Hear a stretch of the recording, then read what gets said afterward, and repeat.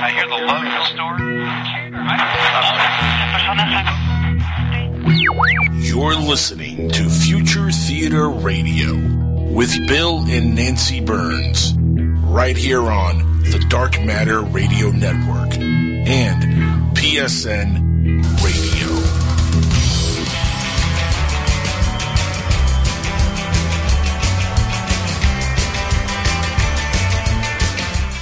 Hi, everybody. We are your co-hosts, Bill, that's me, and Nancy. Hello, everybody. Burns.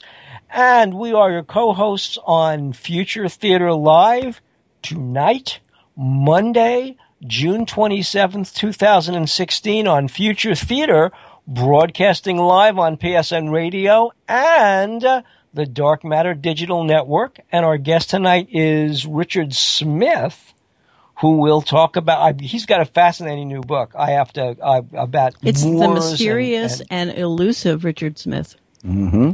Mm-hmm. Hi, Chris. With our producer, Angel Espino. Say Hi, hello, Angel. Angel. Hello, Angel, Nancy, Bill, Chris. And Chris Brown, who brought us our guest tonight. Ah, yes. Hi, Chris. How you doing? Thank you, Chris. Hi, Chris. Thank you, Chris. Chris. How did you come to find Richard for us? Through Jaffe Ryder. He was, him and I were kind of doing a show together. He had him on as a guest, and then he had talked about how he was on here before doing a show. I wrote it to you before. I don't know what it was about, but John Ford. That's it. It. It's the John Ford show, right? Yep. And he had another book, and so I said, okay. I ran him by Nancy, and he wanted to come on again, and she said, okay, bring him on, and well, here he is. Here we are. Yep. See, it's like magic. It's like magic. It is. Because Abracadabra.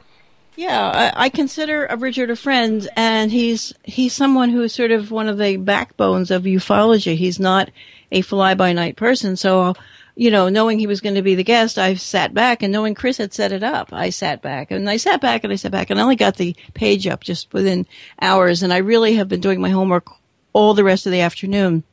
So I think tonight's show is going to be super cool and different. But I have some topics, guys. I have some topics that I hope you'll indulge me just at the beginning of the show. Yes? Yes. I'm ready. Yes. Okay. Yes. Let's indulge away, Nancy. Indulge. Okay. First of all, I read the most amazing piece online. This is not a repeat, Lou. This is brand new. Brand new. In fact, I'm going to give you information right this minute that two bits of information that have to do with punctuation, and you just aren't going to believe it. Number one, there was an article in one of the newspapers, New York Times or something, Washington Post, something like that. The period is dead.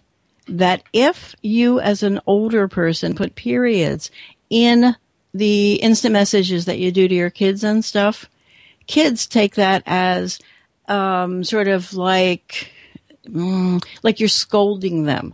You're supposed to just treat it like poetry and just no punctuation at the end. The period's almost like an exclamation point now. Except if you're texting on a smartphone. I'm just telling you. If you're texting on a smartphone and hit a double space, it automatically puts a period in the capital. Yes, it does, but that's where it's appropriate. It's at the very end. Think of instant messaging like poetry. And this has kind of loosened my brain as an English major, as a grown-up English major who cares about things like this. I have never known how to punctuate or how to act on instant message and on Skype. Hello, Skype buddies. There's so many Skype buddies here. But here's how you do it, guys. If you're old enough to know, or if you're young and smart, you will have heard of the poet E.E. Cummings. He has taken over the world. Think E.E. Cummings. Everybody, when I was growing up, went through a tiny little E.E. Cummings period where you made everything lowercase. It was sophomoric. I loved it, though, for that little bit of time. I knew it was sophomoric. I knew it had to end. Some people have kept it, however, throughout their whole lives. There are a few people that I've known online since, say, 94. Bowerbird is one person. She's on all these mailing lists I'm on, or he, or whatever. Has always kept everything lowercase. And it gets irritating, I admit. It is. It's annoying. Okay, but anyway, if you want to be beloved of your young children friends, or if you've ever worried about how you should punctuate, So you don't want to look stupid in instant messages, right? You want to look smart. And yet it's kind of forces you to say stupid things like, how are you? And stuff. So that's thing number one. Thing number two is much more serious, but it's about punctuation. Super serious. Super serious. And it involves my beloved BellGab, a place I like to go and hang out and read stuff. Okay? Oh, and boy. those people here who've been on BellGab know where I'm going. And before I go there, I want to do some shout outs because it's going to get heavy. So, Amy M, feel better. Amy C, hang in there. Soroya. Amy B. Oh. That's cool, yeah. And Soroya, yay. She's I think page 290 on her second book. She's my inspiration, and I hope she keeps on writing, and that's her second book already. Anyway, so BellGab is a place where you go and BellGab has been, okay, have you ever, you Angel or you Chris, have you ever come across so far in the last few weeks 3 parentheses around a word on either side, like hugs, but only 3 on either side? Yeah, maybe somewhere. Not that it's jumping out at me. I can remember. No, I can't remember. No. One thing I have noticed, though, with more and more people online, and I don't know if this is like an epidemic of people that, are just not learning correctly or what, but I see people like putting a space after a sentence, then the period, then another space, and they continue another sentence right after that. So what do you mean? What do you mean? It's the most dumbest thing I've ever seen, but I constantly see it on Facebook. What are you talking about? They'll start a sentence, whatever the sentence is, right. Instead of putting a period at the very end of the sentence, or a comma, or whatever to continue, and change, whatever. Instead of doing something like that, what they do is they put a space, a period, another space, and then they start a new sentence. Well, that's just stupid. That's what I'm saying, but I see that all the time. Stupid. Well, you know that, okay, so... Proving my point that this world is full of idiots. Okay, but here's way worse. There are far-right neo-Nazi groups online, okay? They're all over the web, and sometimes the people from those groups come onto, like, sites. Like we might get somebody in our Skype chat, or somebody might come into BellGab. And there might be more than one, or there might be just one. In any event, saying really, really, really crappy stuff about the Holocaust, never existed and stuff. And I saw for the first time the 3 parentheses around a name. And so you look it up and you realize it's the way this, like Stormfront and the real far right horrible groups who believe that certain people just by accident of birth should be wiped off the face of the earth. It's insanity. But they put 3 parentheses around to show Jews. Okay? It's horrible. And it infected BellGab, and it kind of, at first nobody knew what it meant, and then this and that. And, I think that... That's intolerable. It really is. Yeah, I wanted to get your opinion about that. In other words, if there are people who do not believe the Holocaust existed, and that's what they're saying, and I went on BellGab and I hated to do this, but I felt like I have to speak up, and I mentioned in just a couple sentences about my father's photos. Get your father's photos. My father's photos. Get the photos. Somehow I need to, and but anyway, we've been out of touch, so to speak. My father died. But my father was one of the people liberating the camps, and since he was an amateur photographer, he went through all the troops from Eisenhower. I think it was Eisenhower's idea when he saw what they were seeing. Anybody who could, please photograph. So that there's got to be a document about this. This is unbelievable. Nobody's going to believe us. So my father photographed. And when I was little, my father would be up in the middle of the night, obviously PTSD, playing the piano, drunk, looking at his pictures and stuff. And I would get up, and I once saw the pictures, and I was only 5 or 6, but I remember thinking something on the order, and our guest Richard Smith will understand this. What kind of planet have I gotten myself? What kind of planet have I come to? I actually had that thought. What have I done? People who could do this isn't where I want to be. This is unbelievable. And people think it didn't exist, didn't happen. And that terrifies me, just terrifies me with the whole, we want to purge the world of Muslims now. It's not Jews right now, but it's always Jews. So that is heavy, but hello, Belgab, and there you go. And 3 parentheses. If you see it in a beloved space where you have had lots of fun and you fight with everybody and it's free speech, you might stand up and say, you know what? Screw you. That's right. Get out. You know, like Spartacus. I think everybody should put them around their names, and then that just diffuses it. It's gone. That's what people are Damn doing. right. Yeah. So, yeah. So. Nothing I hate more than people who are prejudiced against other people's cultural backgrounds or religious beliefs or nationalities. You know, nothing I hate more. Or the Dutch. One or the other. Or the Dutch. This is true. I don't like the Dutch. Yeah, They hate everybody. Yeah. Well, we have had on the flip side, oh my goodness, we changed our TV thing from TiVo, that's a story, to That's this news thing right there. to this thing called Xfinity. Oh. They come out, they give you the box, and they say, you know, and you know, you can't stop your TiVo billing online. You have to call them, and oh my God, it's like breaking up with a really clingy loser bad. girl. It's like, it's not you, it's me. I understand that. I just had to cancel my phone service here, connected with my cable, and that there was a whole entire procedure. Yeah, Like, where oh my have God. we failed? So you have Xfinity Comcast now. Welcome to my Guilty. Yeah, but my goodness, we have it, and suddenly, see, poor TiVo. Everybody was plotting against them at this point, and the we paid for HBO, but it was getting throttled. You couldn't, you would record it, it'd be full of like digital artifacts. It doesn't want you to record TiVo. So now we're catching up on stuff, and this Mr. Robot is just blowing my mind. We are almost finished it. We're going through all of Veep, which we'd missed, but Mr. Robot, I'm just kind of pushing a bit. Yeah, that's on Plex. I still haven't gotten to see that. Yeah, Right. it's worth it. And And you know you're what? not even sure if the guy is like... Don't say it. Do not say it. Do not say it. That's like telling the end of Spoilers. Sixth Sense. Do not say it, because I'm not even I know sure the how spoiler in Veep, too, now. No, don't tell me. Do not tell me. Anyway, so yeah.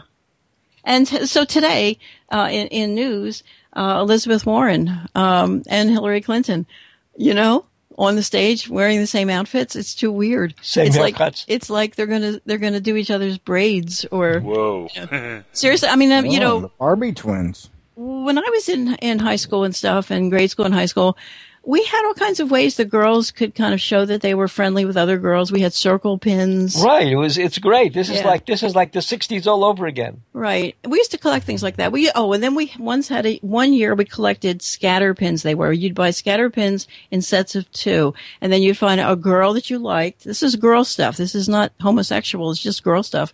And so the girls with tons of scatter pins on their chests, on their Angora sweaters, would be popular because they had shared it with many, many, many people. I love our culture. I love You do that now, and you'll be outed as a lesbian or a gay guy. That's true. This is true. You can't do that. You can't do that anymore now. No.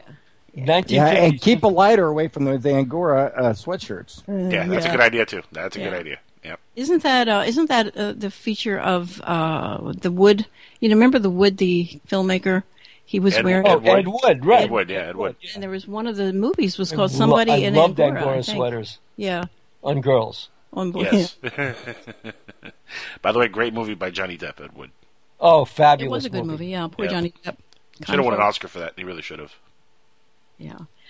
I think when an Oscar passes someone by that they obviously should get it, I think it kind of scrunches them. Like, obviously, DiCaprio, a lot of people think it scrunched him.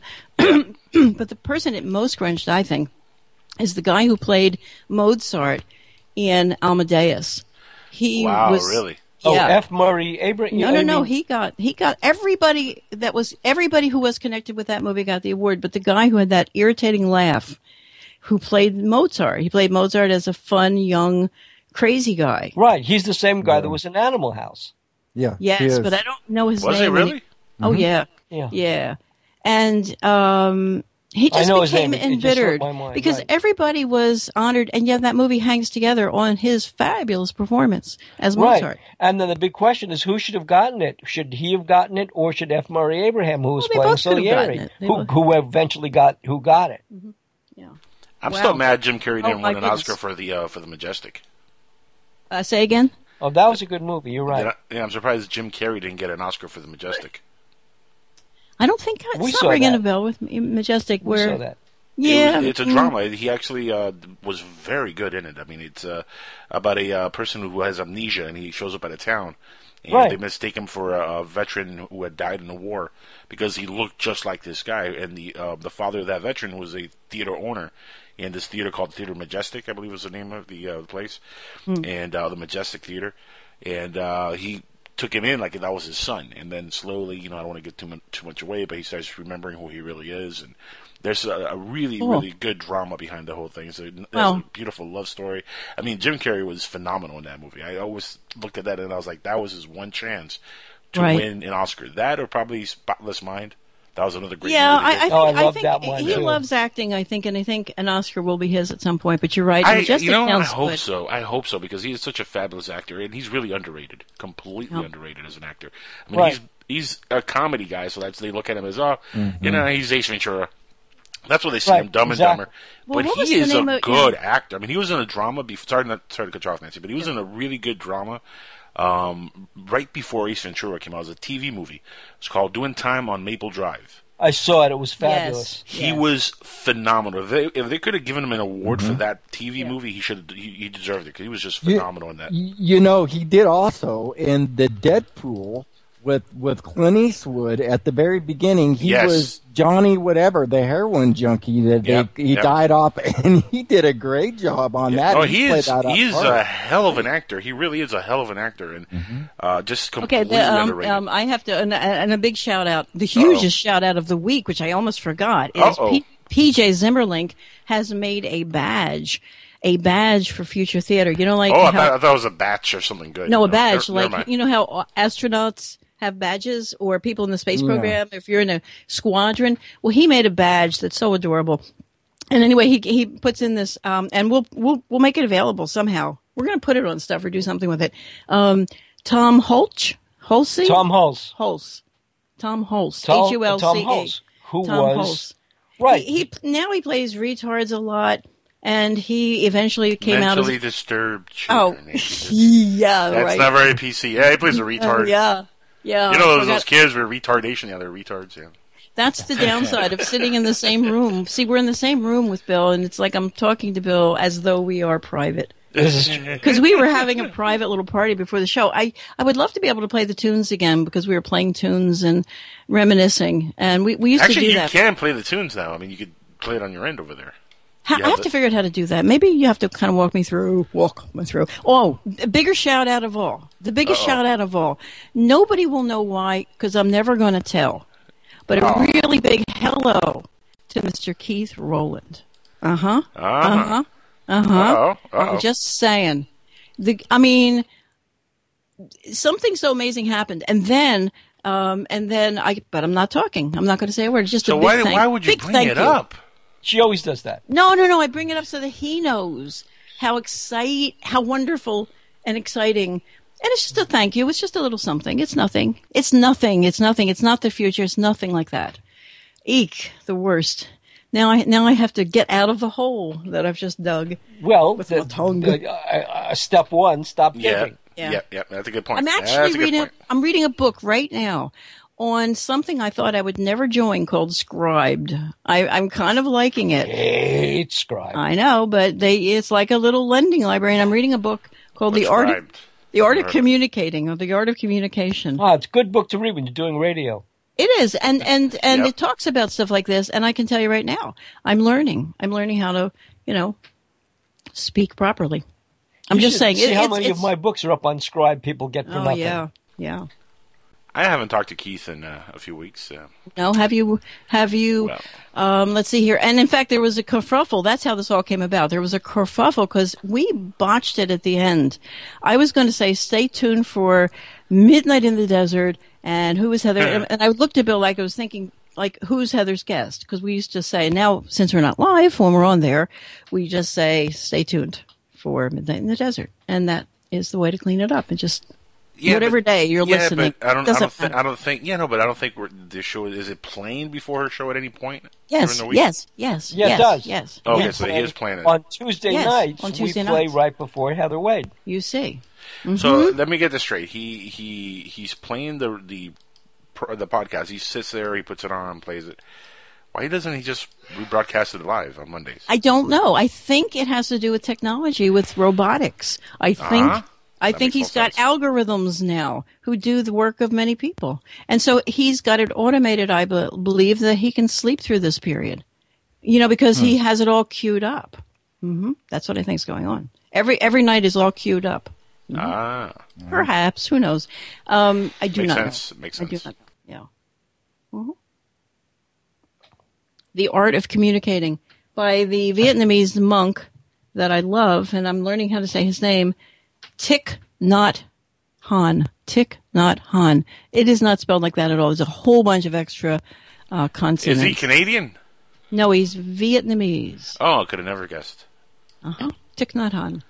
I'll learn it. I was being sarcastic. And why would a Vietnamese monk He's totally be talking brilliant. about communication? Because every book he writes, he's the fellow that I learned how to do a mantra from, which I hope to teach anybody that wants to learn it. It's sort of, he brought so much Eastern stuff to the kids at Berkeley in the 60s. Okay, the early 60s. He was the guy who taught Zen, Buddhism, and meditation at Berkeley. So a lot of kids kind of learned under him. He's old now, very old. But he's written books all this time, and he's very plain speaking, and he knows the Western mind. That's the thing I love about it. He knows what power is all about, and he knows how the Western mind is very competitive, and you can get into kind of almost an OCD loop that keeps you from sleep, let's say. And you read his books, and I find them incredibly interesting, because I've always felt bad it takes a lot out of me to write an email. And whenever I write an email, I feel like I feel exhausted afterwards, some of them. Some of them are very tense and difficult to write because you've got to do a bunch of different things. And as the editor, where I would, UFO, where I'd be turning people down or encouraging people, there was a lot of work involved. And now you see that he tells you that when you do all that, you're not taking time from your own writing, you're actually learning how to communicate. And it behooves you to do that and not begrudge the fact that you're not doing your own stuff. That's why I find it. Okay. I mean, there you go. Sometimes I tie myself in my own knots. Okay. So there's that. Well, at least you're untied. Yeah, sorry. Yeah. Anyway. Oh, yeah. So PJ Zimmerling put the banner. It's not a banner. It's a patch. Badge. It's adorable. Yeah, right. Yeah. And we worked on it. And if anybody can translate, and I'm looking at you, Benjamin, if you're here, the Latin, then they will know what the Latin is. What is it, Aramaic? No, it's just Latin. Oh. I think it's sort of made up by P.J. Zimmerling, who is an artist, by the way. And is it Pig Latin? No, it's regular Latin. Latin. Okay, Latin would be fun to learn. If you have Latin or Greek right now would be a cool thing to learn if you're just looking for something new. I would add Latin to your repertoire. It's not that cool when you already know it, though. It's a dead language, and you could become an expert really quickly. And if you already know Spanish, you're halfway there. Well, actually Italian. Or Italian. Yeah. Or Portuguese, maybe. Mm-hmm. Or you don't want to try to speak Portuguese. It's just... You can't. Yeah, it's impossible. Yeah. Have you ever gotten into a conversation with somebody who's from Portugal, like that speaks Portuguese? Or Brazil. Yeah, my buddy is from Brazil, and he speaks Portuguese and Italian and Spanish or whatever. He's got all those three down, and it sounds very funny hearing him talk on it. I heard him speak one time, and I almost thought he was making it up. It sounded so blah blah blah. It's right. You know, it's funny because the director of the community counseling center, where I chair the board, is from Portugal, and so he lives on a boat, and he will sit on his boat and sing fado, and it's so interesting because it's Portuguese, and you don't understand. I mean, it's so different from Spanish.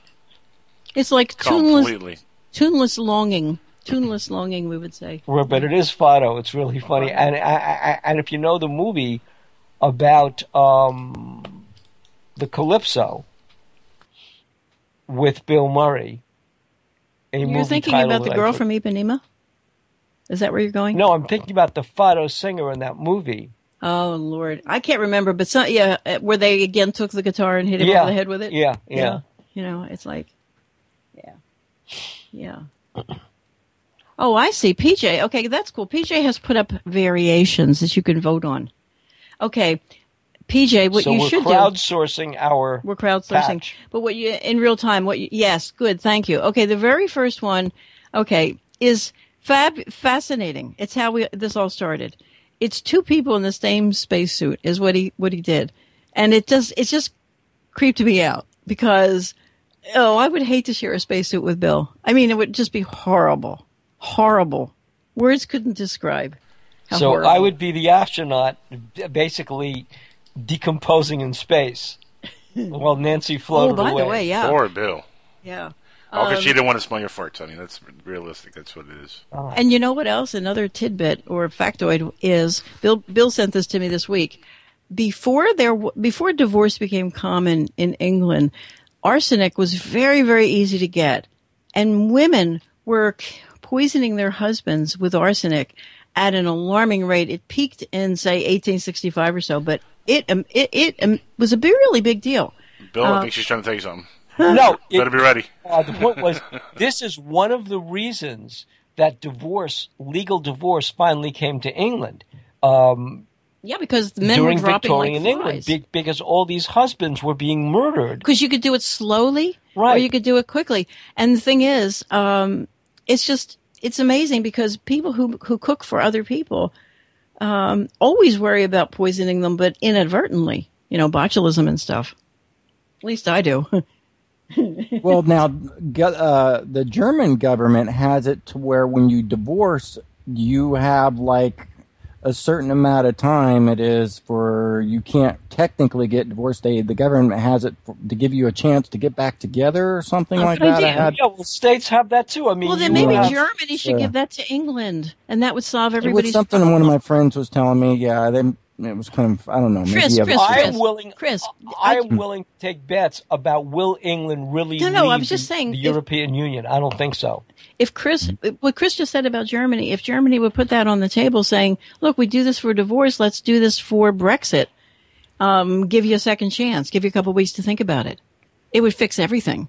Every state in the Union does the same thing. No, buyer's remorse, or what is it called when you have 2 weeks after you sign a contract? When you file for divorce in the United States, Angel there's will a know legal this. separation period during which, if you want to reconcile, this is before the final judgment. No. Yeah, it's called an interlocutory judgment. I didn't know that. Where, well, what about when you buy an appliance or a car or something? Don't you have... There is no buyer's remorse in the car business. You buy it, you drive off with it, you're stuck. It depends on the dealer, though, because some dealers say if you bring it back in a week, then we'll rescind the deal. In real estate, you get 30 days. The only way a dealership will rescind any deal is if they have a lot of money in-house, and they're going to charge them for the time that they spend with the car. And in other words, you're going to lose your deposit, maybe most of it, maybe all of it, and we'll take the car back and renege the deal. That's that's an exception some dealerships make, because at the end of the day, they're still keeping and pocketing that money, so they don't care. But for the most part, once you sign off and you drive off with the car is yours, man. And the car is not new. And the car is not new anymore. I mean, if you buy a new car, it's not new anymore. Once you put miles in it, that's it. You screwed the car over. Yeah. Right.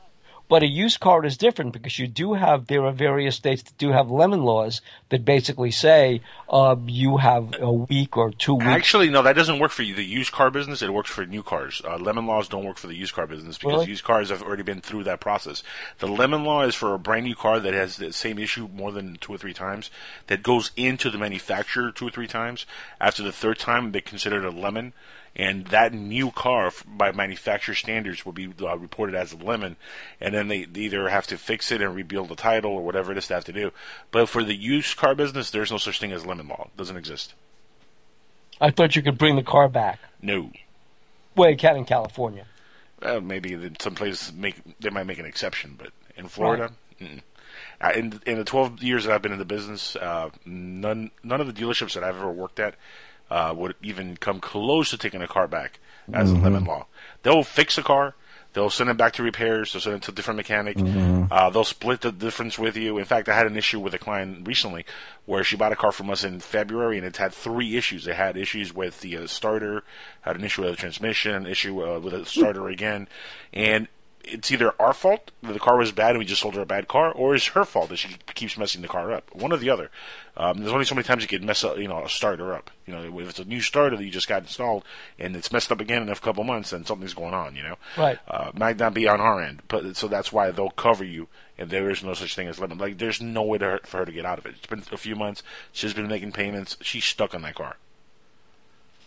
That literally just happened this week to me. So. Oh, really? Yeah, we once had it's 10:30, so we are going to take our break right now and come back with our guest Richard Smith. So we are your co-hosts Bill and Nancy Burns on Future Theater Live on PSN Radio on the Dark Matter Digital Network, broadcasting from Primrose Creek in beautiful downtown Village, Salisbury, Pennsylvania. Coming back with our guest after this, Richard Smith. So stay with us, folks, for an intriguing 90 minutes of UFOs, the spread of religion, and wars. There should be a limit law for UFOs and ufologists that lie. What do you mean? What do you mean?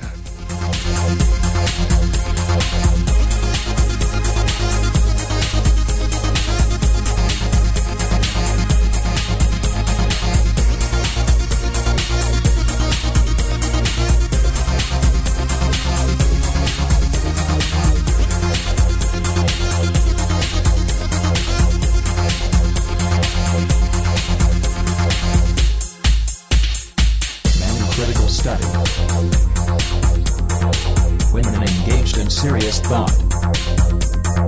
Reflections of both about reality. Solutions to issues with society. Imagine no longer being tied down to your computer, but having the freedom to take live talk radio with you anywhere you go. TalkStream Live introduces our first ever iPhone application. The talk shows you follow now follow you. And your iPhone is now the fastest and easiest way to stay connected to the best talk radio on the internet. Listen to live talk shows 24 hours a day, 7 days a week. Mobile talk radio from TalkStream Live. Now available in the iTunes App Store. Put a team of professional consultants behind your home or business computer with Key Information Solutions, providing solutions to your internet and computing needs while keeping you on the cutting edge of technology. Preventative maintenance and networking support, hardware and custom-built computers. Let Key Information Solutions be your personal tech staff for your home or office with affordable hourly, monthly, or annual rates to fit anyone's budget. Call Key Information Solutions now. 954-973-3374. That's 954-973-3374. Or visit keyinformation.com. Roswell, UFOs, flying saucers, alien abduction. Are we alone? Information regarding this and many other questions about the unknown are only a click away at www.theufostore.com. Theufostore.com offers hundreds of DVDs about UFOs, aliens, crop circles, conspiracies, Bigfoot, suppressed science, ancient mysteries. Log on to www.theufostore.com and request a free UFO Store catalog. Theufostore.com, the largest selection of UFO products on the internet. Look, up in the sky. It's a bird. It's a plane. No, it's SupermanHomepage.com, the #1 Superman fan site in the world. SupermanHomepage.com, covering the world of Superman from the 1930s to today. News, reviews, rumors, and reports. SupermanHomepage.com for all your Superman comics, TV shows, movies, cartoons, radio shows, and more. Everything you ever wanted to know about the Man of Steel and more. SupermanHomepage.com. Have you heard Mac Maloney lately? In your military career, did you ever see anything that came close to an unusual UFO sighting or... No. Holy that was the 10 seconds of no.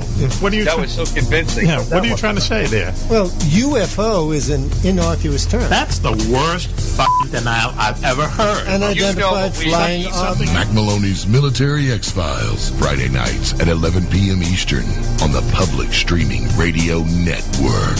Unidentified flying object.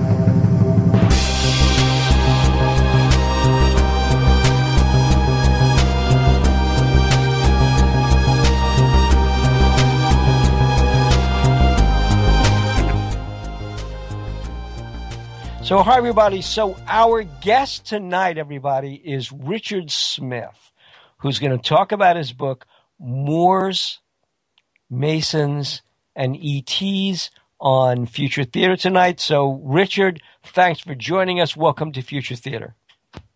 Thank you, guys. It's a great honor to be on the show here, and thank you for having me. So, Richard, can you tell us, just to start off with, how you came up with the title? Because the title is intricate. The Moors, let's go here. The Moors, why the Moors, why the Masons, and the aliens, why the aliens? Can you tell us? Why the title? Yeah. Okay. And the Moor, the Mason, and the alien it's titled that way because it represents the three main elements, the three primary elements, okay, that are affecting the outcome of the human race on this planet. And the Moor, I put that first, actually, because psychologically I wanted people to see that first and start asking more questions about it.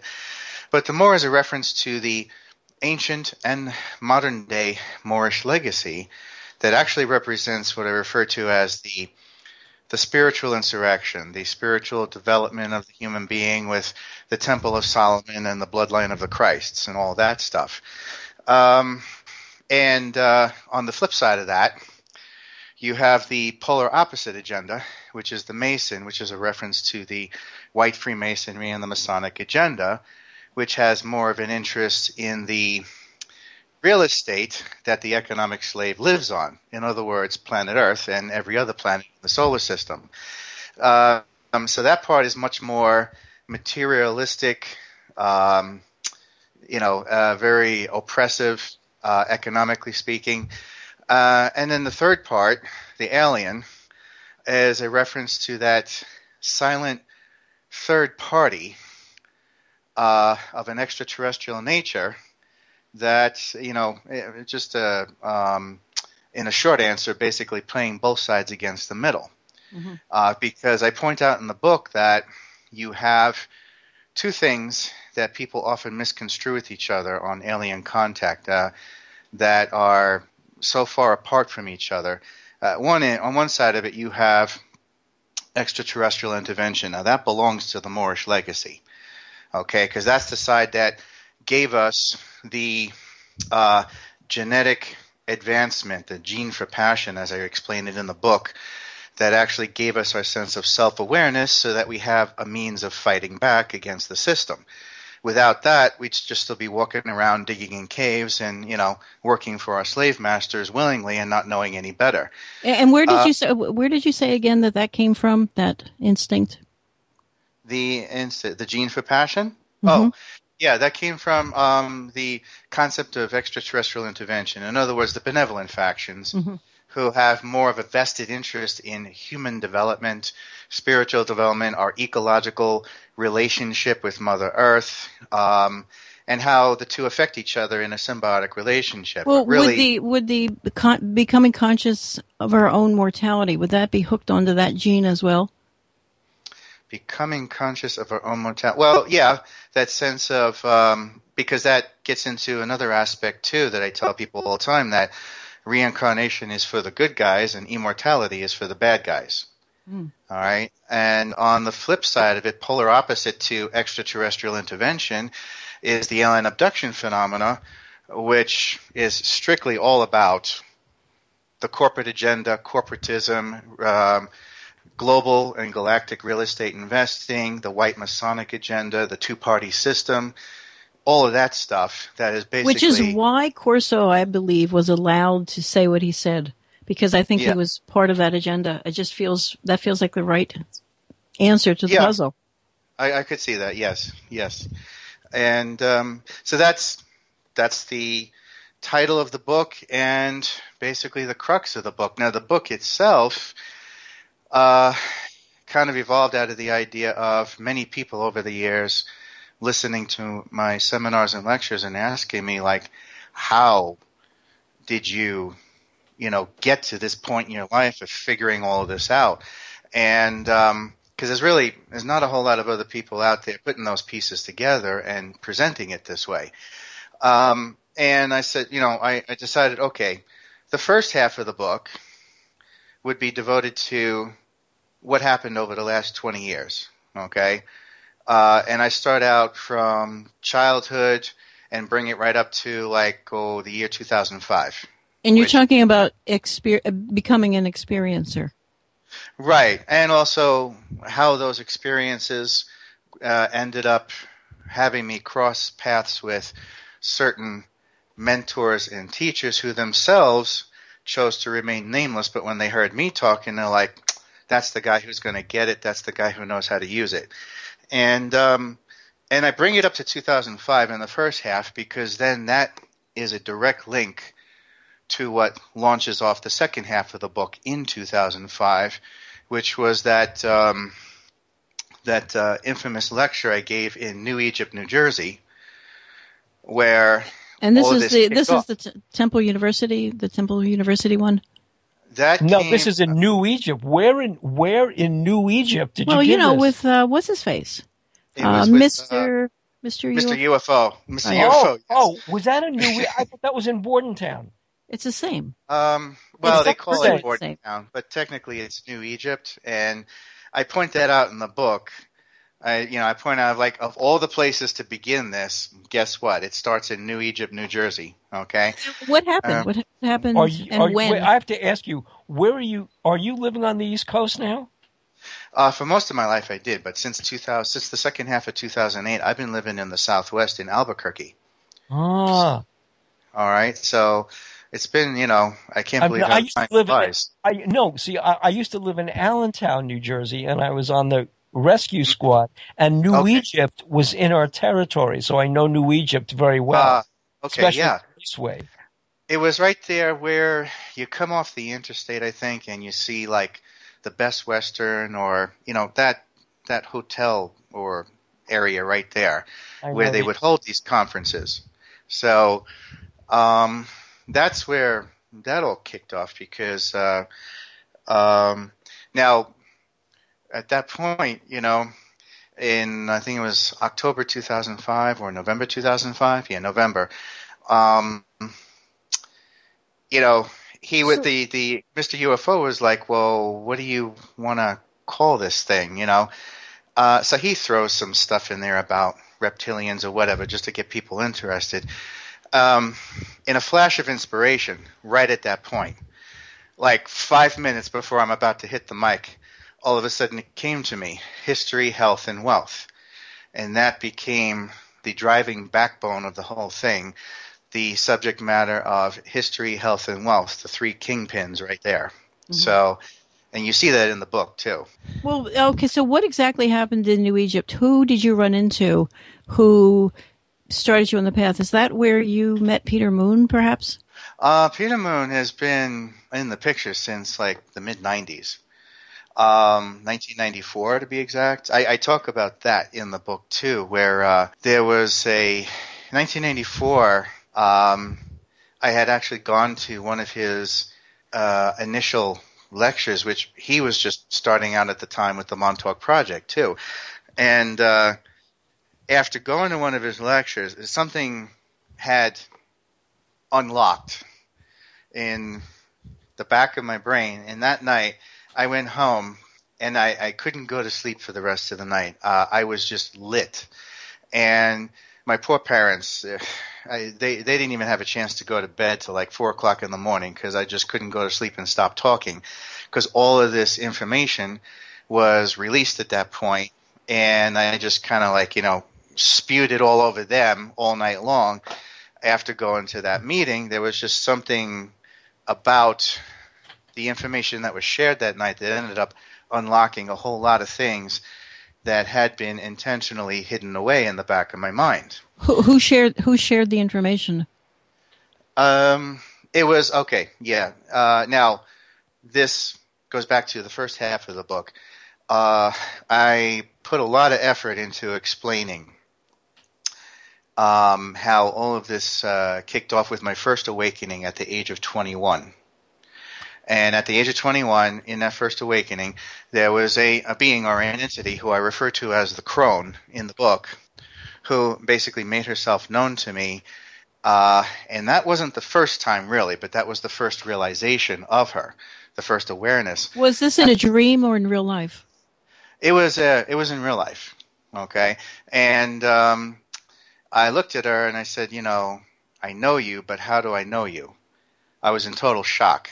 And this is when there was a whole lot of information unlocked and shared at that point about my family history, my mother, my grandmother, how they were tied into it generationally. And this is how I realized the entity referred to as the crone had really always been there since I was 4 years old. But I explained in the book why these type of entities don't make themselves known to you until you come of age.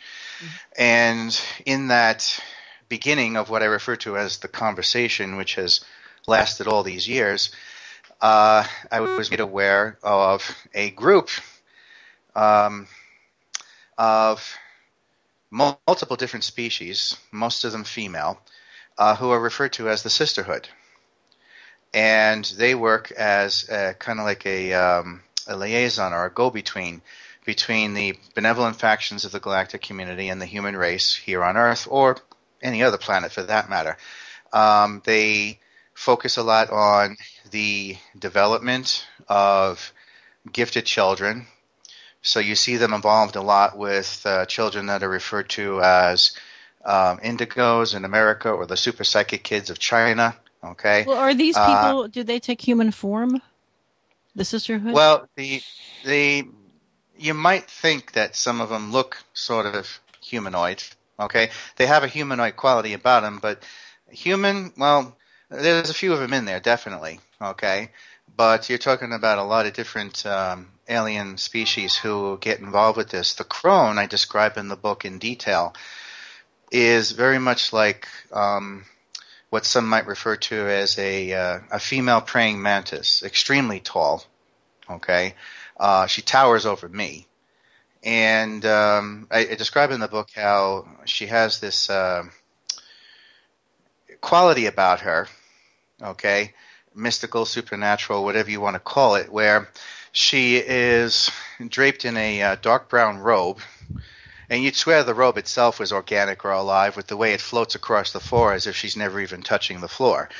And so for the most part, you see her hands and her face, or her head, which is quite large, with eyes that I refer to as obsidian rainbow eyes. They're kind of like those black eyes, but just calling them black is kind of shortchanging it, because it's more so black with the colors of the rainbow, kind of like that dark obsidian rock with the iridescence of rainbow colors. So she has that, and then there have been those occasions where I've actually seen the rest of her body. Few and far between. It does exist. Well, how does she come to you? Is she part of an abduction scenario, or are you walking down the street and time stops? She got the Pamela Anderson look, or what's happening? Pamela, yeah, that would be nice, huh? Is she hot? I don't know if you could refer to an ancient relic of the universe as hot, but you know. You don't know what I'm into, man. You just don't know. Yeah. Okay. All right. Not ask, but I don't question anything anymore. But I just tend to roll with it. All right. Yeah, there's other members of the Sisterhood you might consider hot by human standards, but very nice. Yeah, well, yeah. But it is specifically a feminine aura, or a feminine power, or a feminine energy, correct? Yes, and you will see in a small minority some other members who I think might be considered male, although when it comes to alien species, that androgyny issue is kind of up in the air, so it's hard to tell. But a feminine energy could be completely in a guy.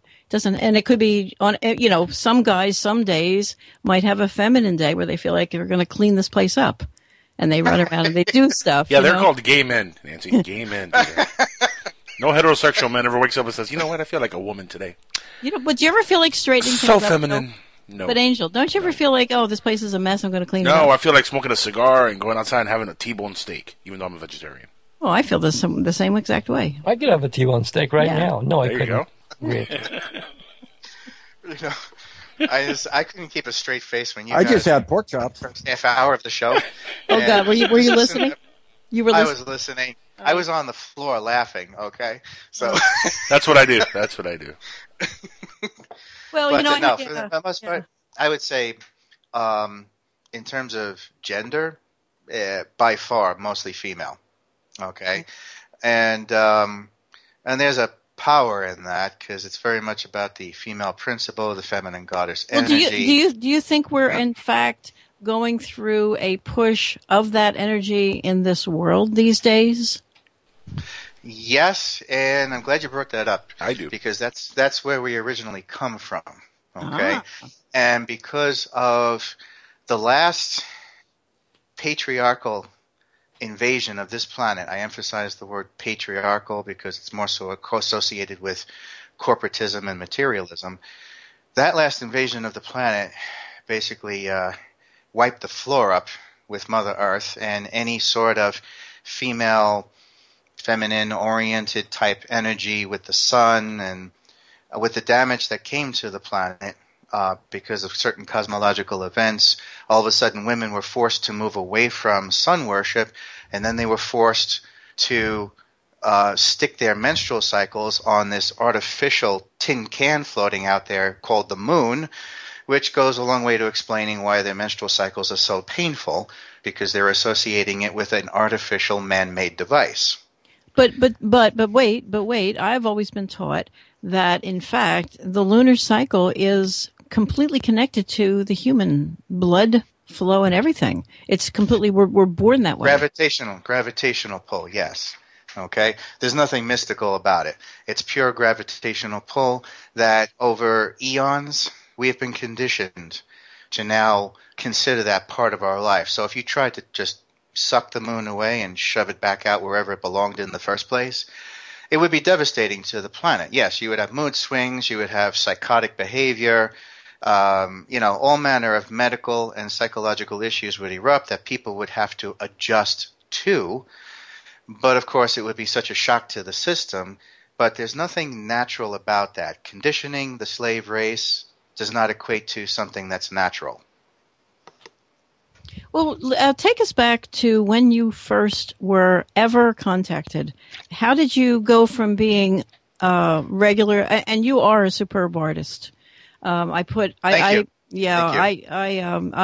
am so grateful to be able to have such a good-looking picture on our website right now. That has to be the cover of something. Okay. Yeah. Yes. But when did you first have an intersection with reality shifting, let's say? Well, it would have been at the age of 21, but. And why do you say that? And I admit that's kind of for me personally, all these years later, I'm 45 now. I only use that as a point of departure or a point of origin, because in truth, in that first, awakening there, and real awareness, okay, not just something happening in the background in the gray shadows, but that first sense of real awareness, where a lot of things were made known to me, all of a sudden when that whole cluster bomb of buried memories starts coming back to you in a state of total recall, and you start realizing those things that were dreams from a childhood were not dreams anymore, they were actually real events. Then you start going back to like the age of 4 years old and thinking, well, okay, it didn't really start at the age of 21, it really started at the age of 4 years old. But you don't remember any of that until you get that little tap on the shoulder that, wakes up both sides of the brain and says, this is what's been going on with you. Well, did you ask for this consciously as a 21-year-old? No. But as it turns out, along the way, you learn to realize how reincarnation plays a tremendous role in these kind of things. And this isn't the first lifetime that I've been involved with this. And I talk about that in the book too. Well, how does your memory, how do your memories of your previous lives affect you in the present, in this life? I can remember glimpses, things that put together like whole snippets of pictures, and then you start realizing how to piece it together and sort of fill in the gaps there. Like by one example, I talk about in the book how the crone had been there, because your soul, or what you might refer to as a soul, gives off a certain frequency, lifetime after lifetime, and those who have a more sophisticated form of technology that might be misinterpreted as magic or sorcery, are capable of tuning into that frequency and finding you like a tagged salmon, lifetime after lifetime. Okay, this is how the bad guys do it, and then again, this is also how the good guys do it. Is there something you can control about that, or can you put shields up or change your frequency consciously? If you invite certain things into your life, okay, you can also reject them as well, because it is all about tuning the dial on the radio bandwidth. Do I want AM or FM? Do I want UHF? Do I want aliens or ghosts? Do I want Dracula, or do I want? Wait, just on a practical level, might it be a good idea if you're a starting out person, maybe a do-it-yourself, or might it be a good idea to ask for relatives, mom and dad, or whoever has already died? Yes, definitely. That is the thing that I talk about in the book. Is my mother and my grandmother. Okay, my grandmother died in the mid-'80s when I was about 13.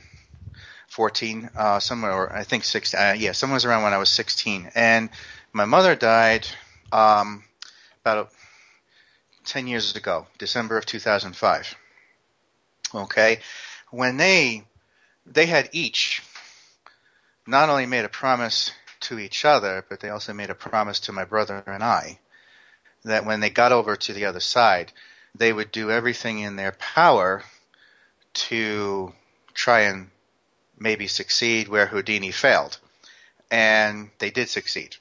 My grandmother started having long-term dream state conversations with my mother. There were times where she heard what she said, other times where she couldn't hear anything. It was just there was a conversation but no sound, and that's the most frustrating of all. My grandmother was very, very strong with numbers in threes, multiples of threes and sevens.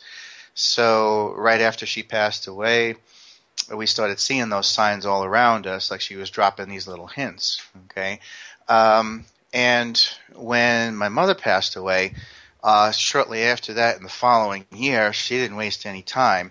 She started communicating with one of my nieces, Sophie, right in the living room. Like she was sitting there on the couch watching TV with Sophie. And then a couple years later... But what happened? Did she sort of indent the couch or something? No.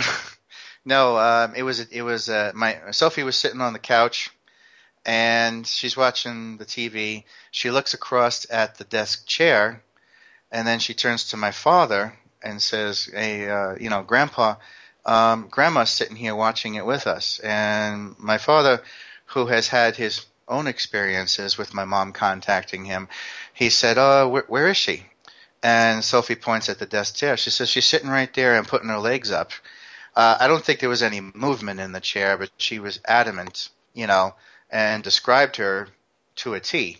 And this is someone who, was very, very young, okay, at the time that, Grandma passed away. And I swear that in the year 2007, February 2007, my third niece, Emmy, was born. And I remember holding her in my arms. And all of a sudden, there was a certain smell in the air around Emmy, on Emmy. And I was like, where the hell is that coming from? Because I recognized it, my eyes might be shot to hell, but my nose is still pretty damn good. And I started thinking about it. I was like, where have I smelled that before? I realized it was my mother.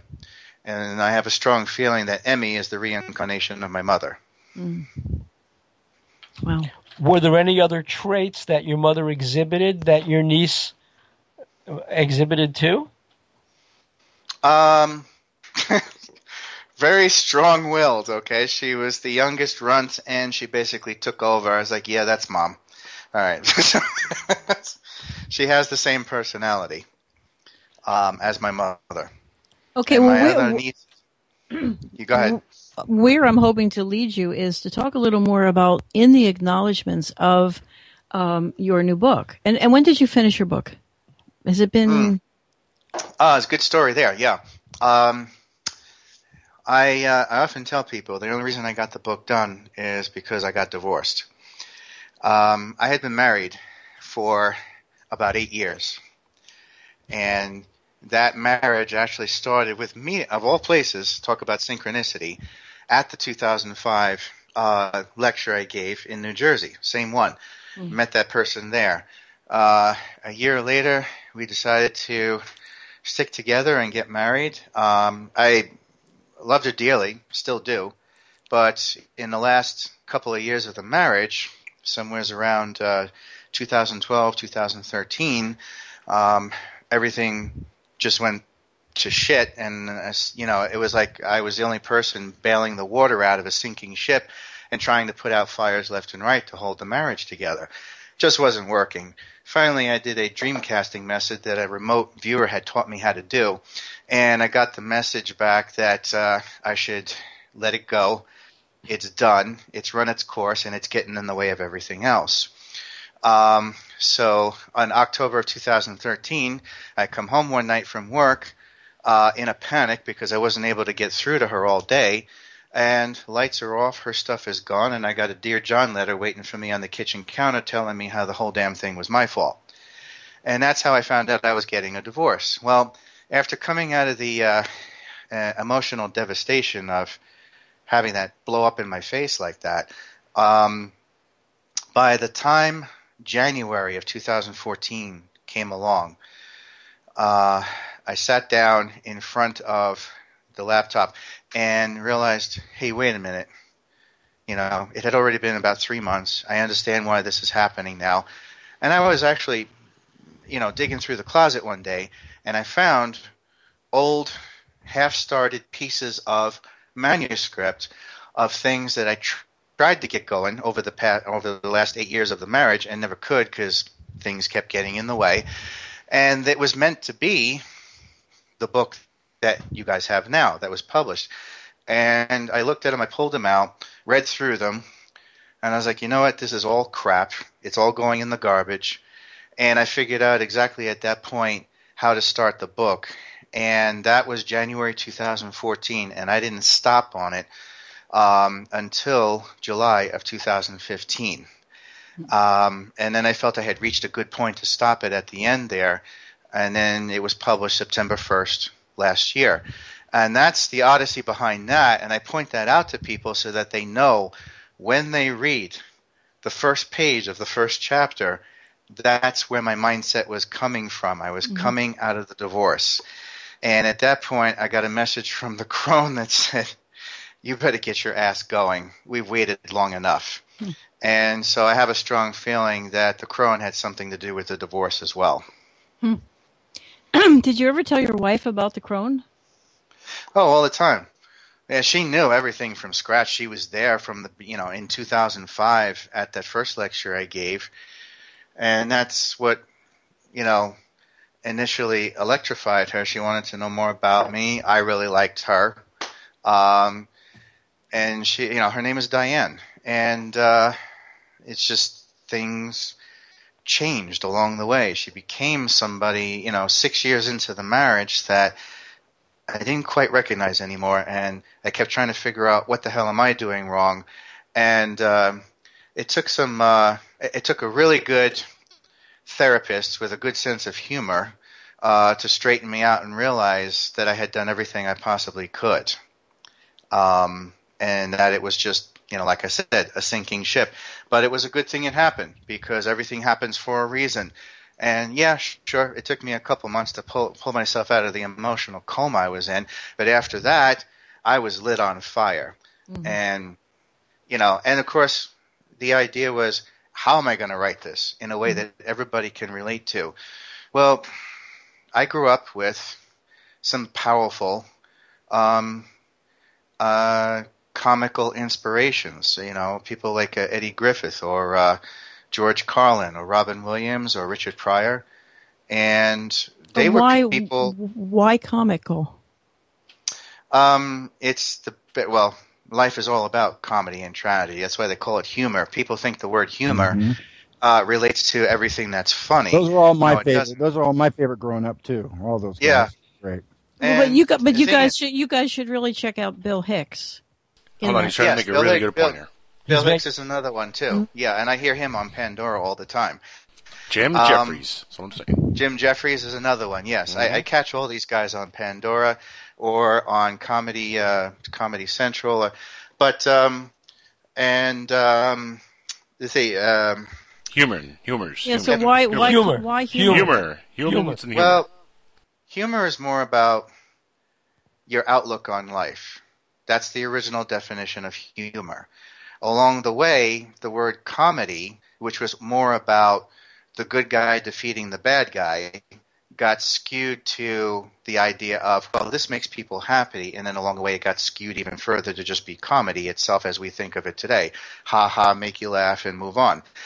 But tragedy and comedy, coming out of real comedians who know how to handle it the right way, is all about how you handle the everyday trials and tribulations of life. Your sense of humor, the color of life, your lens scope, okay, that you look through. Do you have a skewed lens or do you have a broad scope, okay? And people like Eddie Griffith and Robin Williams and George Carlin were the first comedians to ever come along and tackle the subject of alien contact in their routines in an intelligent, down-to-earth, socially oriented manner. It still made you laugh, but it was serious because you knew what they were saying was true. It wasn't this, crap about little green men from Mars. Okay. When did they ever bring up aliens? Yeah. What did George Carlin say about extraterrestrials? They all did. You got to watch their comedy acts. You'll see it all laced throughout there. And you'll even catch it on Pandora once in a while, too. George Carlin was the one who talked about, the only reason the aliens come to Earth is because they want to, visit the circus. And if you come to America, you get front row seats. Mm. So Eddie Griffith was the first to talk about the race issue, okay? He says, if you can't even get over issues of black and white, what the hell are you going to do when something with purple skin and yellow polka dots comes down here? Mm-hmm. Robin Williams had his own spin on it as well. But I started listening to the way they were approaching it, and that served as the foundation for how to do the book. Well, tell us about the Moorish influence. Yeah, I'm really curious about that because the Moors. Sure, definitely. This is a powerful aspect that everyone has missed out on, because to this day, there was a time where I went to many years ago in the 90s. I went to a Bud Hopkins seminar in New York City, and as much as I loved him, he kind of mimicked a lot of what other ufologists were saying that kind of annoyed the hell out of me. Which was? Because I knew of everything we've looked at, we really don't have any answers on how to explain the alien abduction phenomena, and I would practically leap out of my skin every time I heard a ufologist say that. Because my point is, if you would look beyond the end of your nose and maybe talk to people who are 7 shades darker, you would get the answer, okay? And that's something that none of us do. Well, I had gotten to a certain point where my mentors had realized I had reached a certain point or a certain impasse where I was getting frustrated with the whole thing because I knew there was a missing piece that everybody was missing out on. Okay? And that missing piece eventually came from a couple of my mentors who started teaching me about the Moorish legacy, and then everything filled in the rest of the way with the alien abduction phenomena. And then all of it made sense. So tell us tell us what that is. Yeah.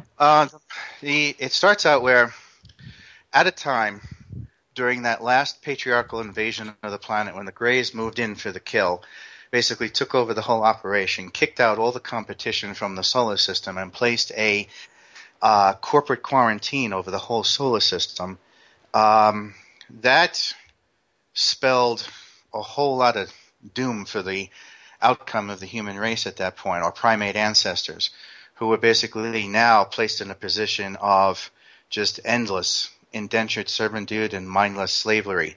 At that point, the what I refer to in the book, the sisterhood, and the Atom, and the Ankyls, okay, which are a very special type of extraterrestrial race, they teamed up and decided we need to give them a leg up so that they can fight back themselves. That's what I refer to in the book as the spiritual insurrection. And it's the Ankyls who had the special genetic code that I refer to as the gene for passion that had been basically used to modify this first group of anointed, self-aware primates that I refer to in the book as the Atom. Okay? And this is how the rebellion begins against the Anunnaki, because the Atom were not only taught every form of forbidden knowledge they weren't supposed to know about as slaves, but they were also taught the methods of stealth warfare, guerrilla warfare, more so. Okay? And well, doesn't this sound like the serpent talking to Eve at this point? Giving the knowledge? Here's the thing. The serpent was the good guy. Okay? That's what I'm saying. That's what I'm saying. Yes. Oh. Right. And the serpent is a powerful symbol because it's more so a snake. It's a reptile that used to have 4 legs. Its legs were taken away so that it didn't have the ability to travel as fast and spread forbidden knowledge. To this day, it is the symbol of medicine, what heals the human body and therefore the temple. Okay? So that whole symbolism was turned upside down via corporate propaganda of the Greys. All right? To make the good guys look like the bad guys. Well, in that passing on or bestowing of the gene for passion into the Atom, I point out in the book that in a very spiritual and symbolic way, the gene for passion was passed through this brand new movement known as the Temple of Solomon, and when it came out the other side, it became known as the Passion of the Christ, or the Kundalini, or Orgone energy. Okay? And so this is how the bloodline of the Christs begin. It came from the Atom. Now, I point out to people that, the Atom has always been with us. Okay? It never went away. Okay? It's always been here. It stayed behind as the guardians to help the consumer slave or the primate beast evolve out of the muck and mire of slavery, because not everyone was an anointed Atom. So they become the watchers, the ones who hid in the mountains, okay, and watched over the human race, watching how things were going. Very much like the symbolism of the Tycho monolith in the movie 2001, okay, a beacon. And but we don't call them the Atom anymore. Nowadays we use other names. We call them the Sasquatch, we call them the Yahweh, we call them the Yeti, we call them the Orangutan or the Berserker, okay? All these other different clan names for them that have passed down through the ages, and this is where the Atom comes from. And as the gene for passion became the passion of the Christ. It became the foundation of the Temple of Solomon. And the word temple, wherever you see that, is always a reference to the evolution of the human body, the human spirit, the human being, the human condition. Okay? It's always about the betterment of the human being. And this was where all of a sudden you start having the creation of the master architects as a kind of like coming along and building on another wing onto the Temple of Solomon. And those master architects became known as the Christs. Okay, people like Jesus and Muhammad and Buddha and Noble Drew Ali and Abraham and et cetera and so forth. But they're not that's not the Masons, right? No. I also explained how the word Mason came into existence too.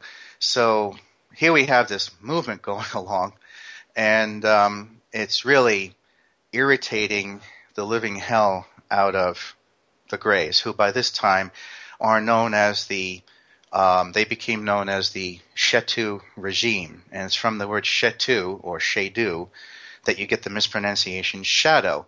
And since they became the reigning Schutzstaffel among the slaves at the time, the Chetu regime was the Chetu government, henceforth the mispronunciation shadow government. And this is how that phrase comes into existence.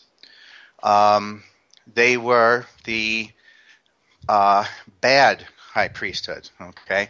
Because the thing that served as the foundation for this whole movement was the Egyptian university system, the Comitian Mysteries, the good guys.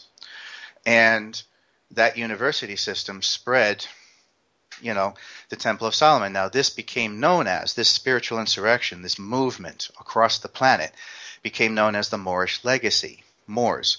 It's practically laced through every word in our vocabulary, from the planet Mars to the word mariner, okay? Because they were master mariners. This is how they spread it around the planet. It's in the word, moriner, okay? It's even in the name Maria, of the sea, moriner.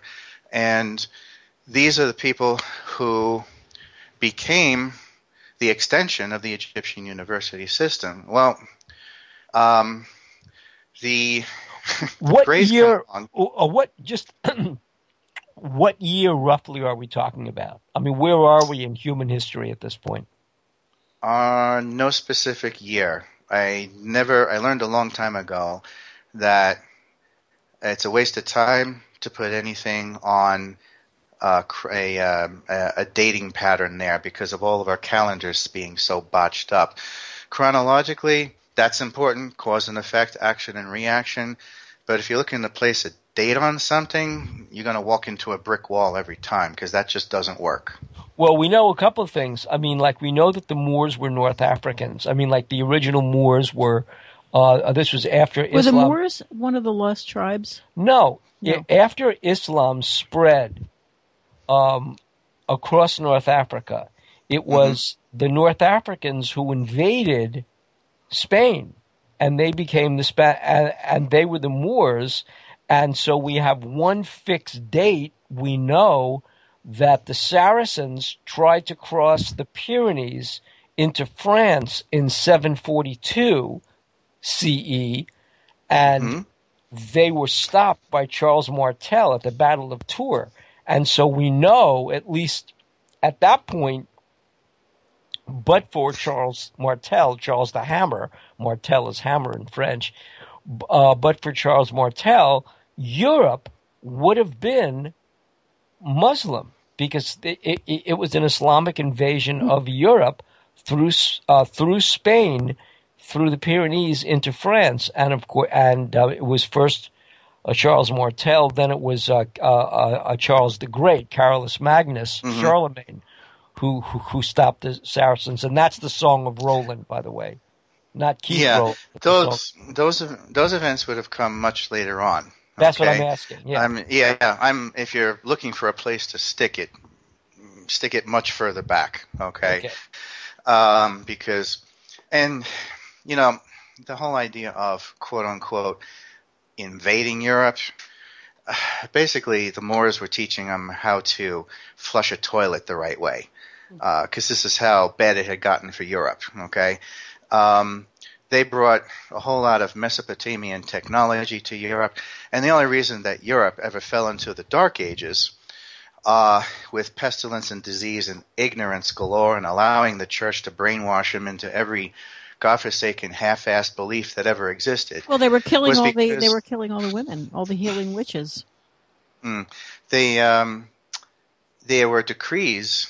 See, that the Catholicos, which eventually becomes Catholic, were the ones who followed in the footsteps of the master infiltrators, the archons, who took their orders from the Greys. And so they go and infiltrate the Roman Empire and work their way up the ladder, creating a new dominant high priesthood that the Greys could move into, and that became the Vatican. Well, they didn't like the competition with the Egyptian university system because people were realizing, screw the Vatican, they don't know what the hell they're talking about. So they used the doctrines of Emperor Justinian and Theodosius to shut down, forcibly make it forbidden for anyone to go to Egypt and learn anything real. Copernicus was the first example of that. He took his own students down to Egypt, down to North Africa, and learned a whole boatload of stuff so that he was armed to the teeth with real science, real astronomy. This is where he gets his information from. He comes back to Europe. They kill him for it because he committed the cardinal rule of going to Egypt and learning the truth. Galileo sees that, follows in the footsteps of Copernicus, but is a lot more clever about it, decides to operate right in the backyard of the enemy, and adopts a term that he picked up from Copernicus called the Illuminati. And it was taken right out of the African or the Egyptian method of initiation, purification, and illumination. Okay, the 3 steps to learning the mysteries of life, or the sciences of life. And that's where they ended up getting the term from.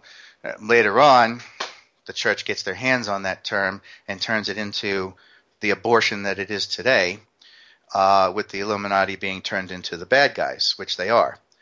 But unfortunately, that's not where the term came from. That's not how it started out. It was an Egyptian term that was adopted by Copernicus and Galileo because of where they were getting their information from. From the illuminated ones. Right, the illuminated minds, which were, by bringing this whole conversation full circle, was the original, capital O, high priesthood known as the Ammon, A-M-M-O-N.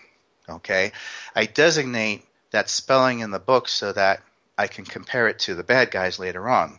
And the original Ammon were basically handed off the science of electricity by the atom.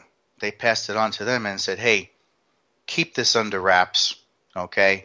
Because what was brewing on the horizon was the friction with the manifested, fabricated friction with Greece and Persia. And unfortunately, in that kind of warlike, barbaric mentality, which the historians love to overlook because they constantly paint this happy picture of the Greeks, and that's just not true.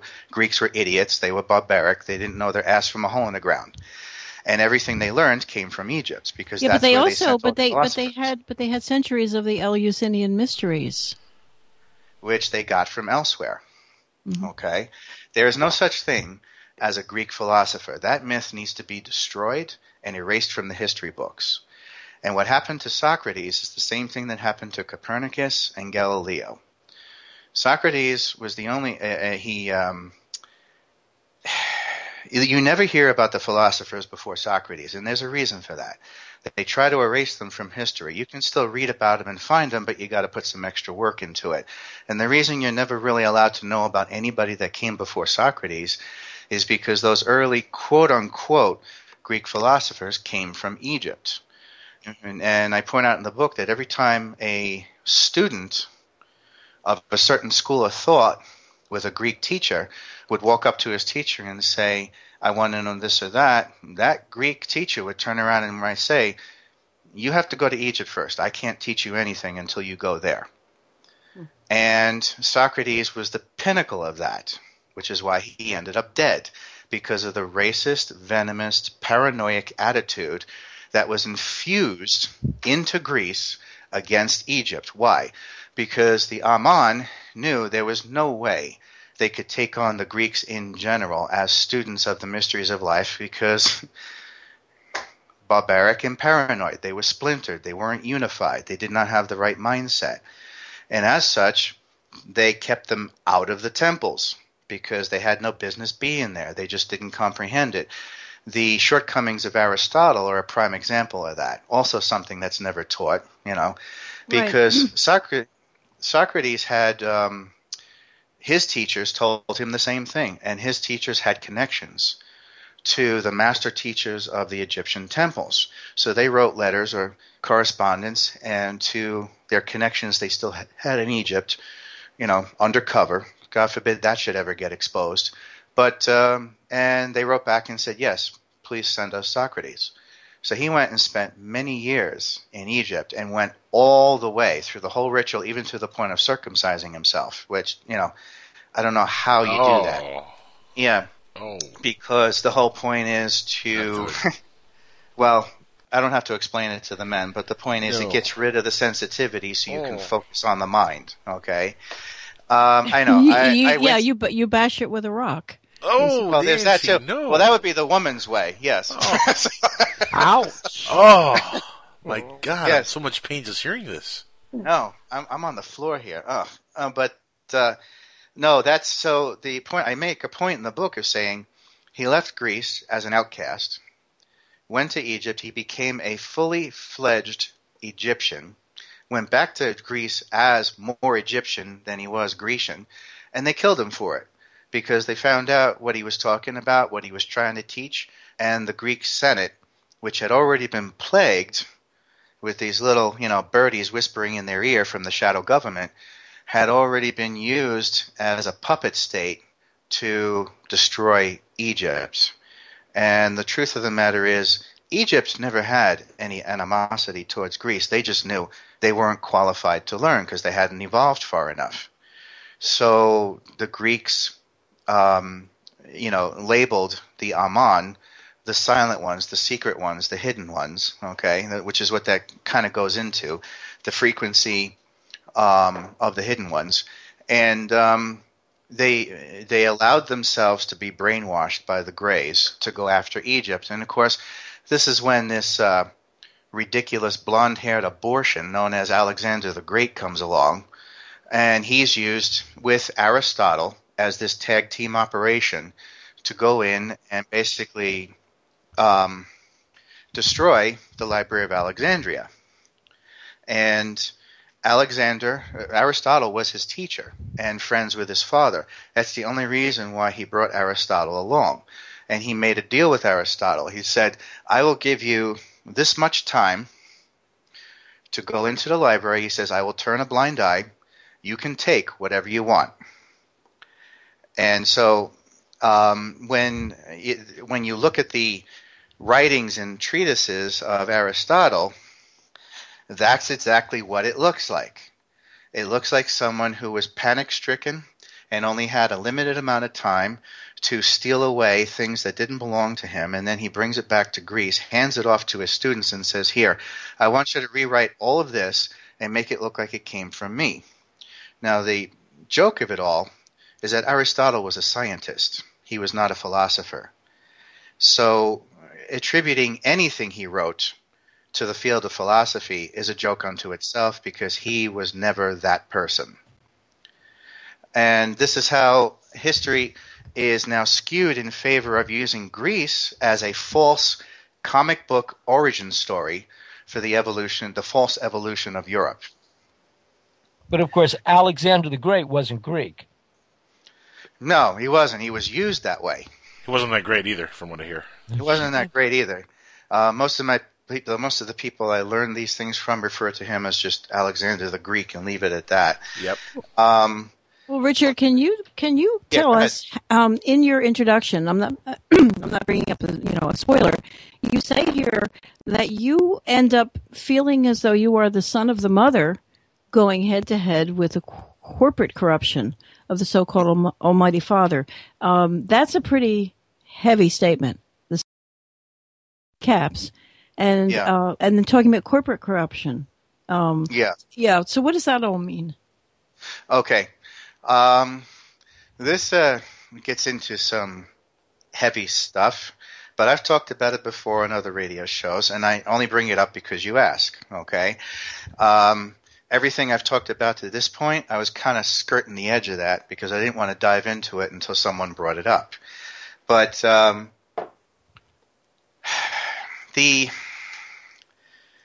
we have gone through many different regimes on this planet, all for the purpose of owning the real estate, owning the tradable commodities, and controlling the throne of power, which is, in the case of our solar kingdom, Mother Earth. Whoever controls the throne has carte blanche to control all the other real estate, aka the other planets. Okay? And so this goes a long way to explaining why there is such a extreme battle of wits over this planet. Why we have all these alien visitors, all these visitation experiences, people coming back with different stories that don't correlate with each other all the time.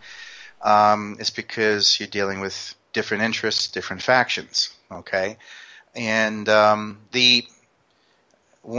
point out in the book that before the Shetu regime came along, the Greys, who take their marching orders directly from the Orion Empire, there was a different regime in place that was operating with the Greys, and that regime was known as the Canis feudal lords, basically bipedal canines, or what eventually became known in mythology as werewolves.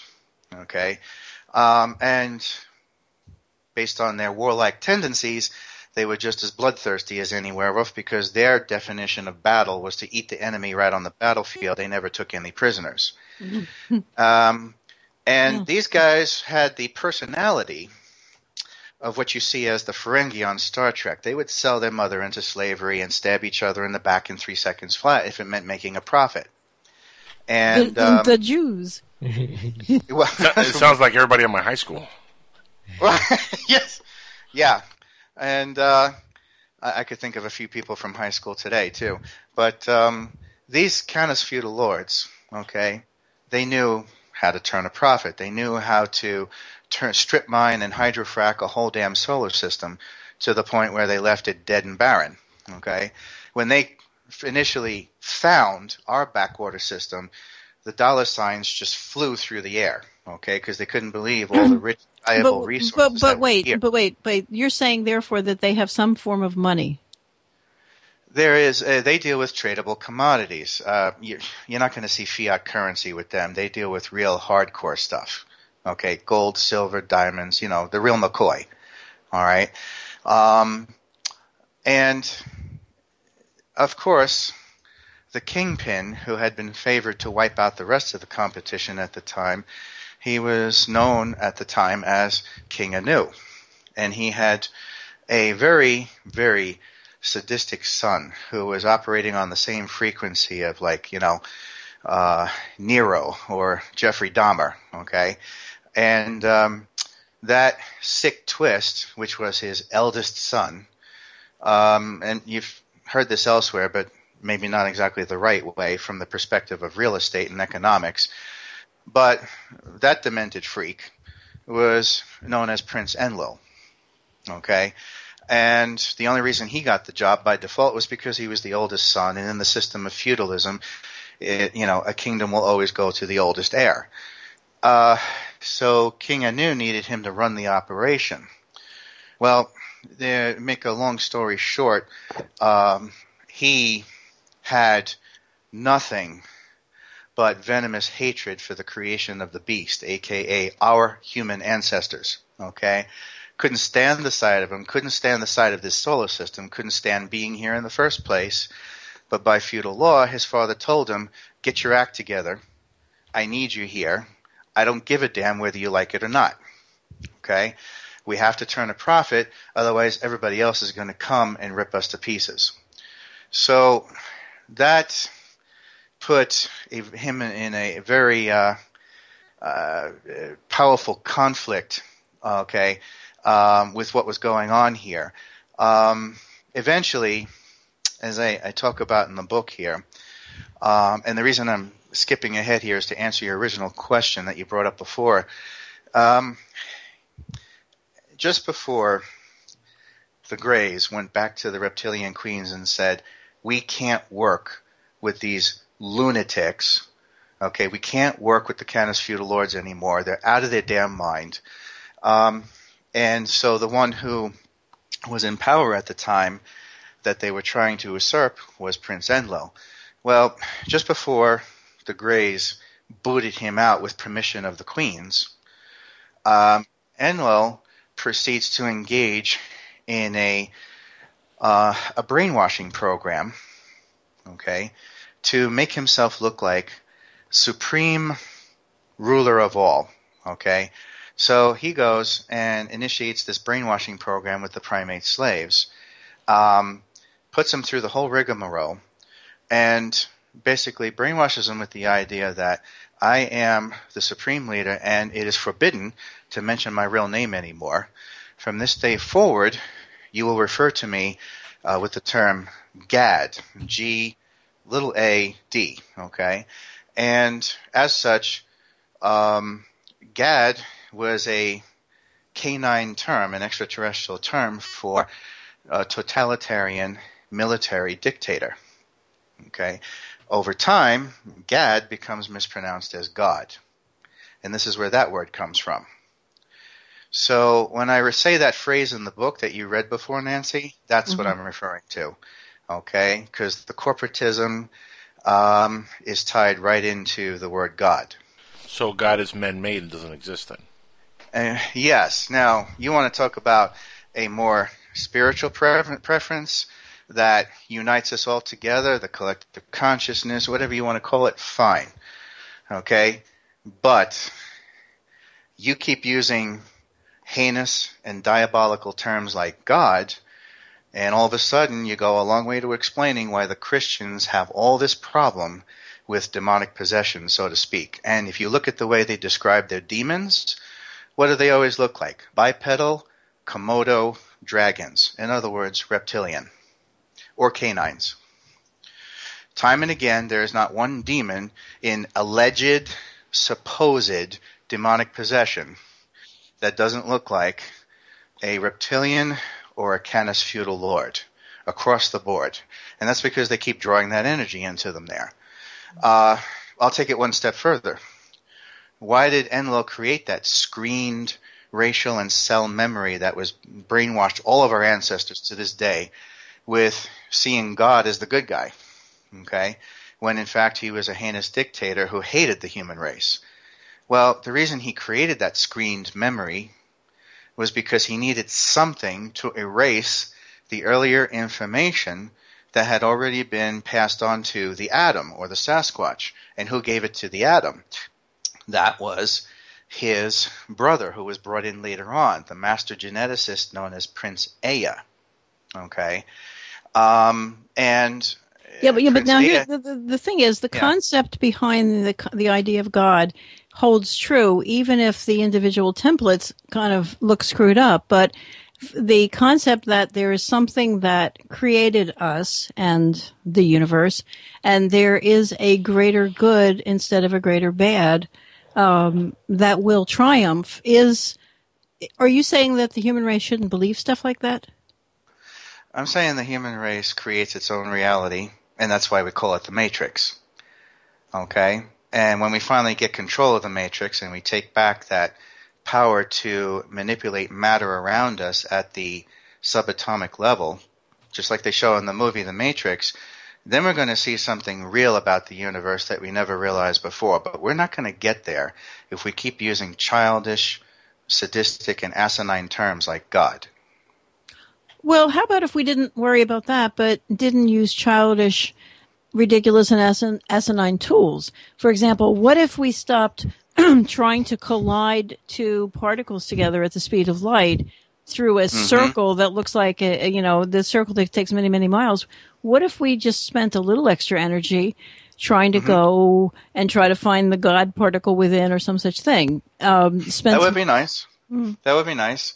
But, Okay, so now are you going to take us now to the next? Okay, this is one sentence that I'm kind of basing a lot of these questions on, and you just covered son of the mother, as I understand that, means working for the sisterhood, basically, right? Yes, and also coming back on behalf of Mother Earth, and the more, the more ecological, environmental, and spiritual presence, to counteract the corporate agenda that is all about the greed of basically strip mining the whole thing. Right, so. and also starting with the grid, the prison bar grid of the calendar and the hours that are laid on top of the calendar. And so you have this way of just cutting your whole life into these little tiny squares. But anyway, so the next part of the next part of the sentence is this. George, we won't go into who George is. George broadened my horizons with the ancient codex hidden within the legacies of Mars and Earth. Can you talk about that a bit? Definitely, yes. Once again, that's you're bringing up good questions here. It goes back to once again the time frame of 2005 and 2006. George had the person you're referring to in the book. He also gave a presentation at that conference at that time, and this was the first time he and I met.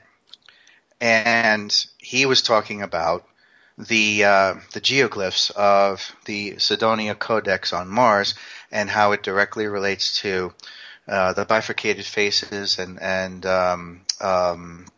different stone symbols here on Earth in Mesoamerica, being Mexico and the Incans, Aztecs, and the Mayans, okay, and the Olmecs. Well, when he started hearing me talk, all of a sudden his eyes lit up, because he's like, wow, this guy's really getting into it there, and he realized that a lot of the stuff that I was talking about ran parallel to a lot of the research he had done on the Cydonia Codex and the geoglyphs on Mars. And most notably was when he went well beyond the research of Richard Hoagland and got into all these other geoglyphs that are on there that are, you can't turn a blind eye to it. You can't make excuses for it, even though the academics will try. And has he been in touch with Hoagland, and has he been on his show and stuff? Actually, he had. When you go back to his very first book that he published, the first version of the Cydonia Codex, Martian Reflections from Mars, which was a red-covered book that he put out in 2005, that already encompassed about 10 years of research, of which I think Richard Hoagland was one of the people who wrote a preface or an introduction. He had a couple people do it. Richard Hoagland was one of them. Then maybe about 4 or 5 years later, around 2008 or 9, he came out with the Martian Codex, a blue-covered book that had even more information in it that he couldn't get into the first book because it was just too much. So he expanded on that even further, and then eventually, in recent years, in the last maybe 3-4 years, he came out with a very special DVD presentation called the Mars Codex, which I strongly recommend, and I often I recommend that in the book too. I even talk about that. Cool. But yeah, that's how that hit off, and we became fast friends. So what is the ancient codex hidden behind? Well, the ancient codex is this, and I saw it as soon as he showed it to me.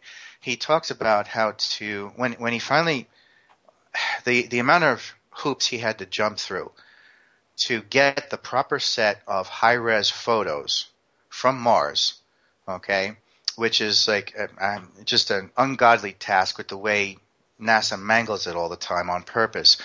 when he finally got a hold of the real genuine photos, he showed what starting out basically with the rudimentary face on Mars, before he even got into the more advanced stuff. He did the bifurcated face, just like Mesoamerican faces here on Earth. And he says, here, look at this. Okay? You flip it one way, it looks like this. You flip it the other way, guess what that looks like? And I took a close look at it, and I must have turned whiter than white in the face. I was like, holy cow, that looks just like a primate ancestor with African features wearing the headdress of a pharaoh. And that sealed it for me, because then looking at everything else, because, I mean, all the stuff I talk about is how the Moorish legacy spread all over the planet with all these different cultures, okay, and that there was no difference between the Olmecs or the Mayans or the Hindus or the Egyptians or the Chinese, okay? They were all sharing from the same pool of knowledge simultaneously. And what was the thing I was just thinking of here? The Olmecs. Your academics are like, they love to bury this stuff under the rug because they think there's no such thing as ancient archaeology in the Americas. And I got news for them. The ton of stuff that went missing from the Eastern Hemisphere ended up in the Western Hemisphere for the sole purpose of dividing up the knowledge between the two halves, so that it made it that much harder for the shadow government to wage psychological war against the beast or the consumer slave. You split up the knowledge between the different cultures. Olmecs, the mysterious race, which the academics seem to act like they're scratching their head and have no answer for, have definitive African features.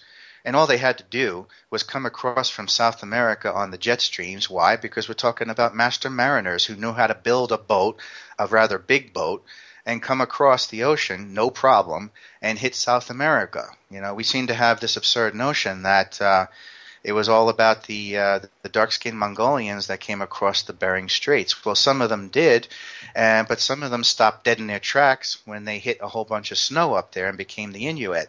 The rest of them, the majority of them, came up from South America, and that creates a whole different perception as to how this all played out. Because from the Olmecs, they come up through South America, they become the Aztecs, the Incans, then become the Mayans, then become the Hopi, and it just spreads out from there. Okay, and that's why along the way, even though all Native Americans, North America, South America, are sharing in the same pool of knowledge, this is why South American Native Americans were more sophisticated and more advanced than North American Native Americans, but you still see it as the technology went along and advanced northward.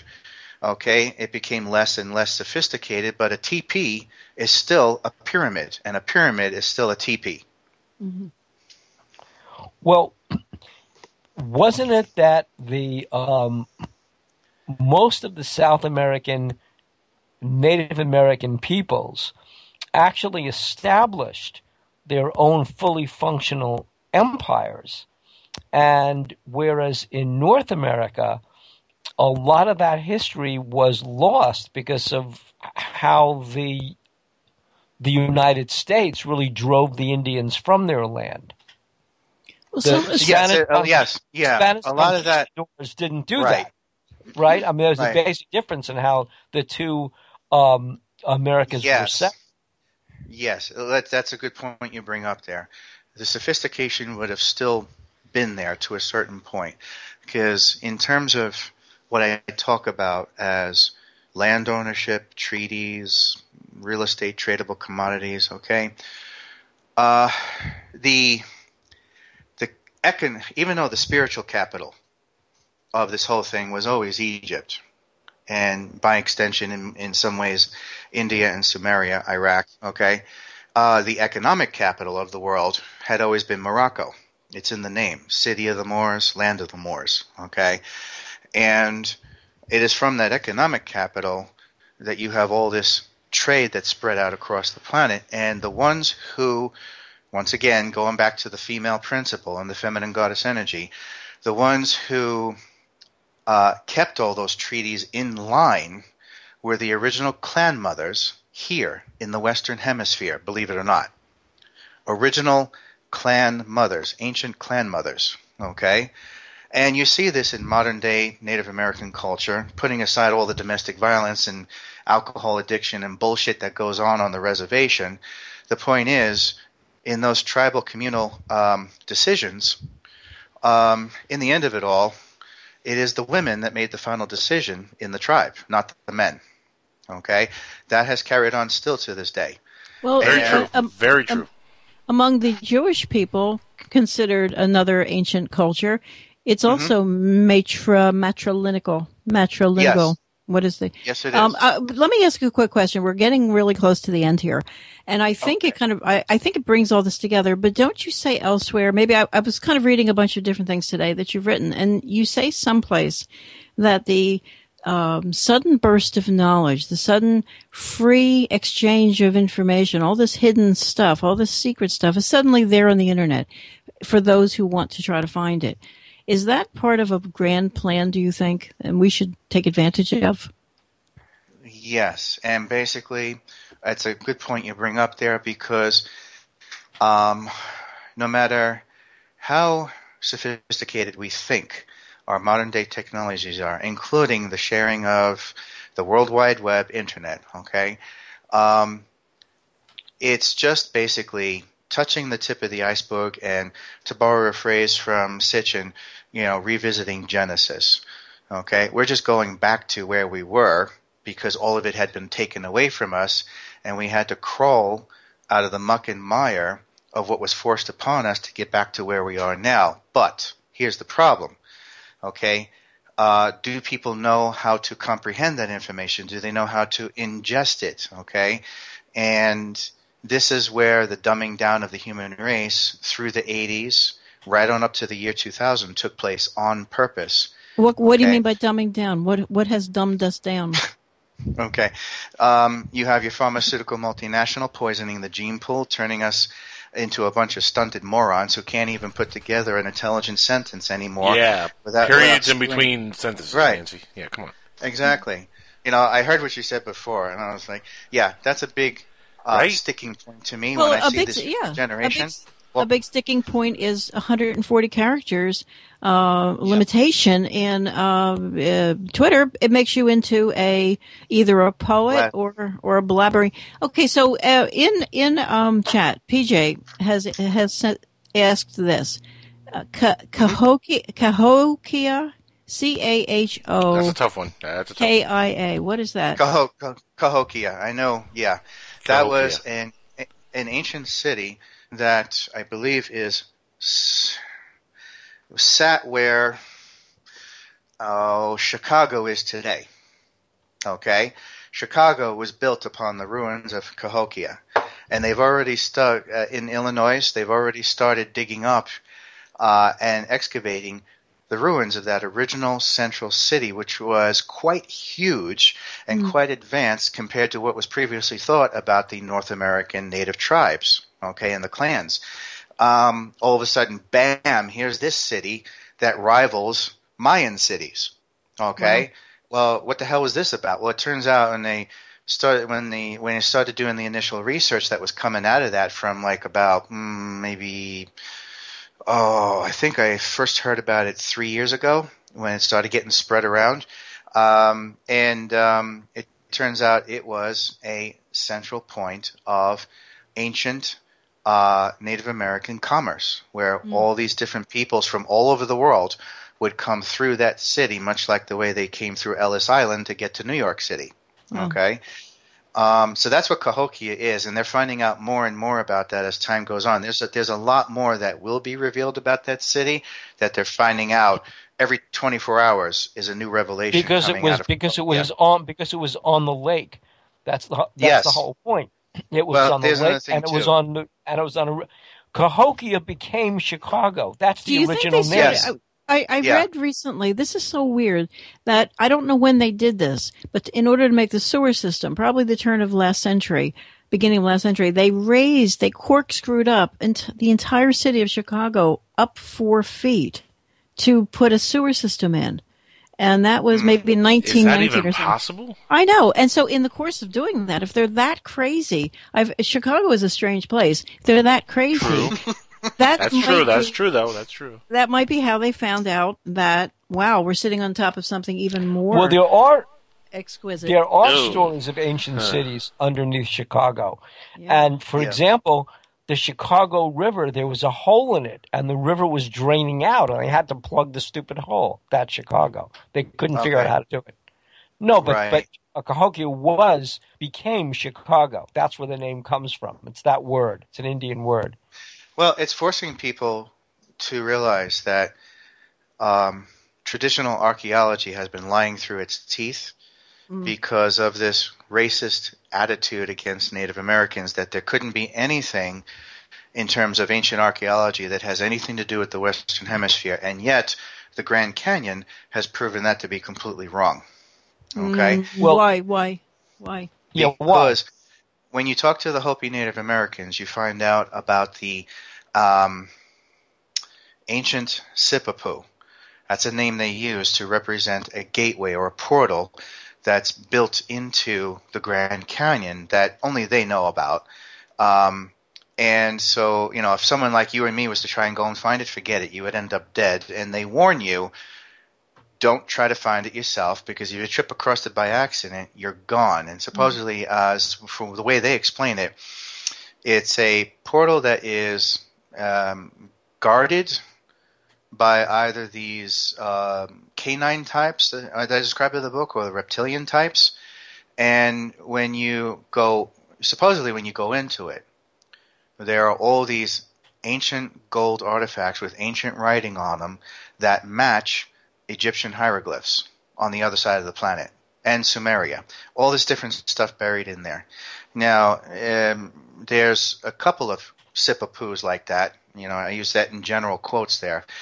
And if you go back to the time frame of possibly the beginning of the 20th century, like the 1910s or the 1920s, if you could even do this with newspapers these days, you would find reports coming out of that area, as well as Sedona, about these things that the U.S. military had found at the time that were beyond belief. And in some cases, they were so terrified of the implication that they cleaned it out and then bombed the hell out of it to bury the cave.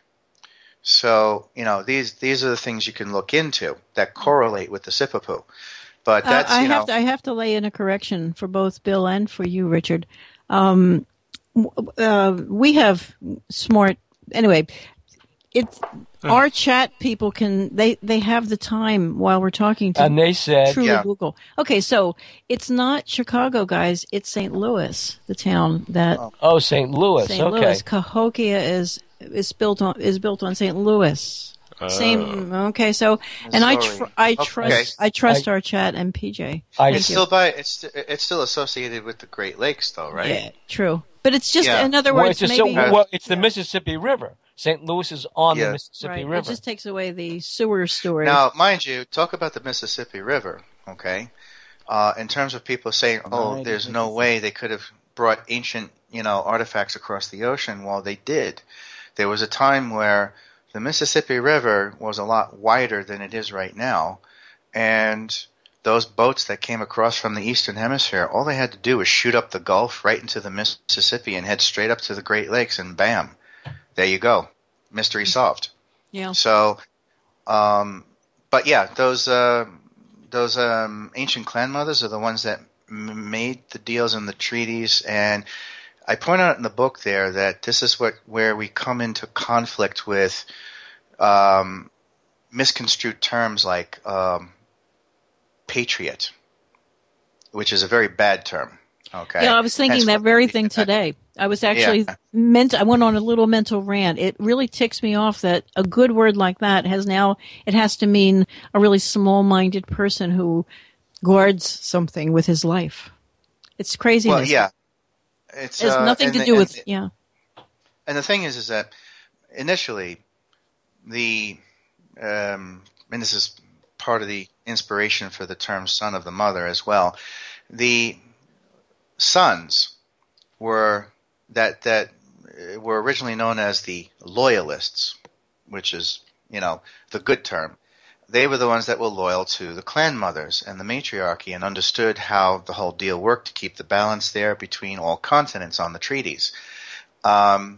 Unfortunately, when Europe starts erupting out of nowhere with a vengeance to wipe the floor up with the human race, they come with this, brazen, arrogant attitude of like, screw the treaties, I can do whatever the hell I want.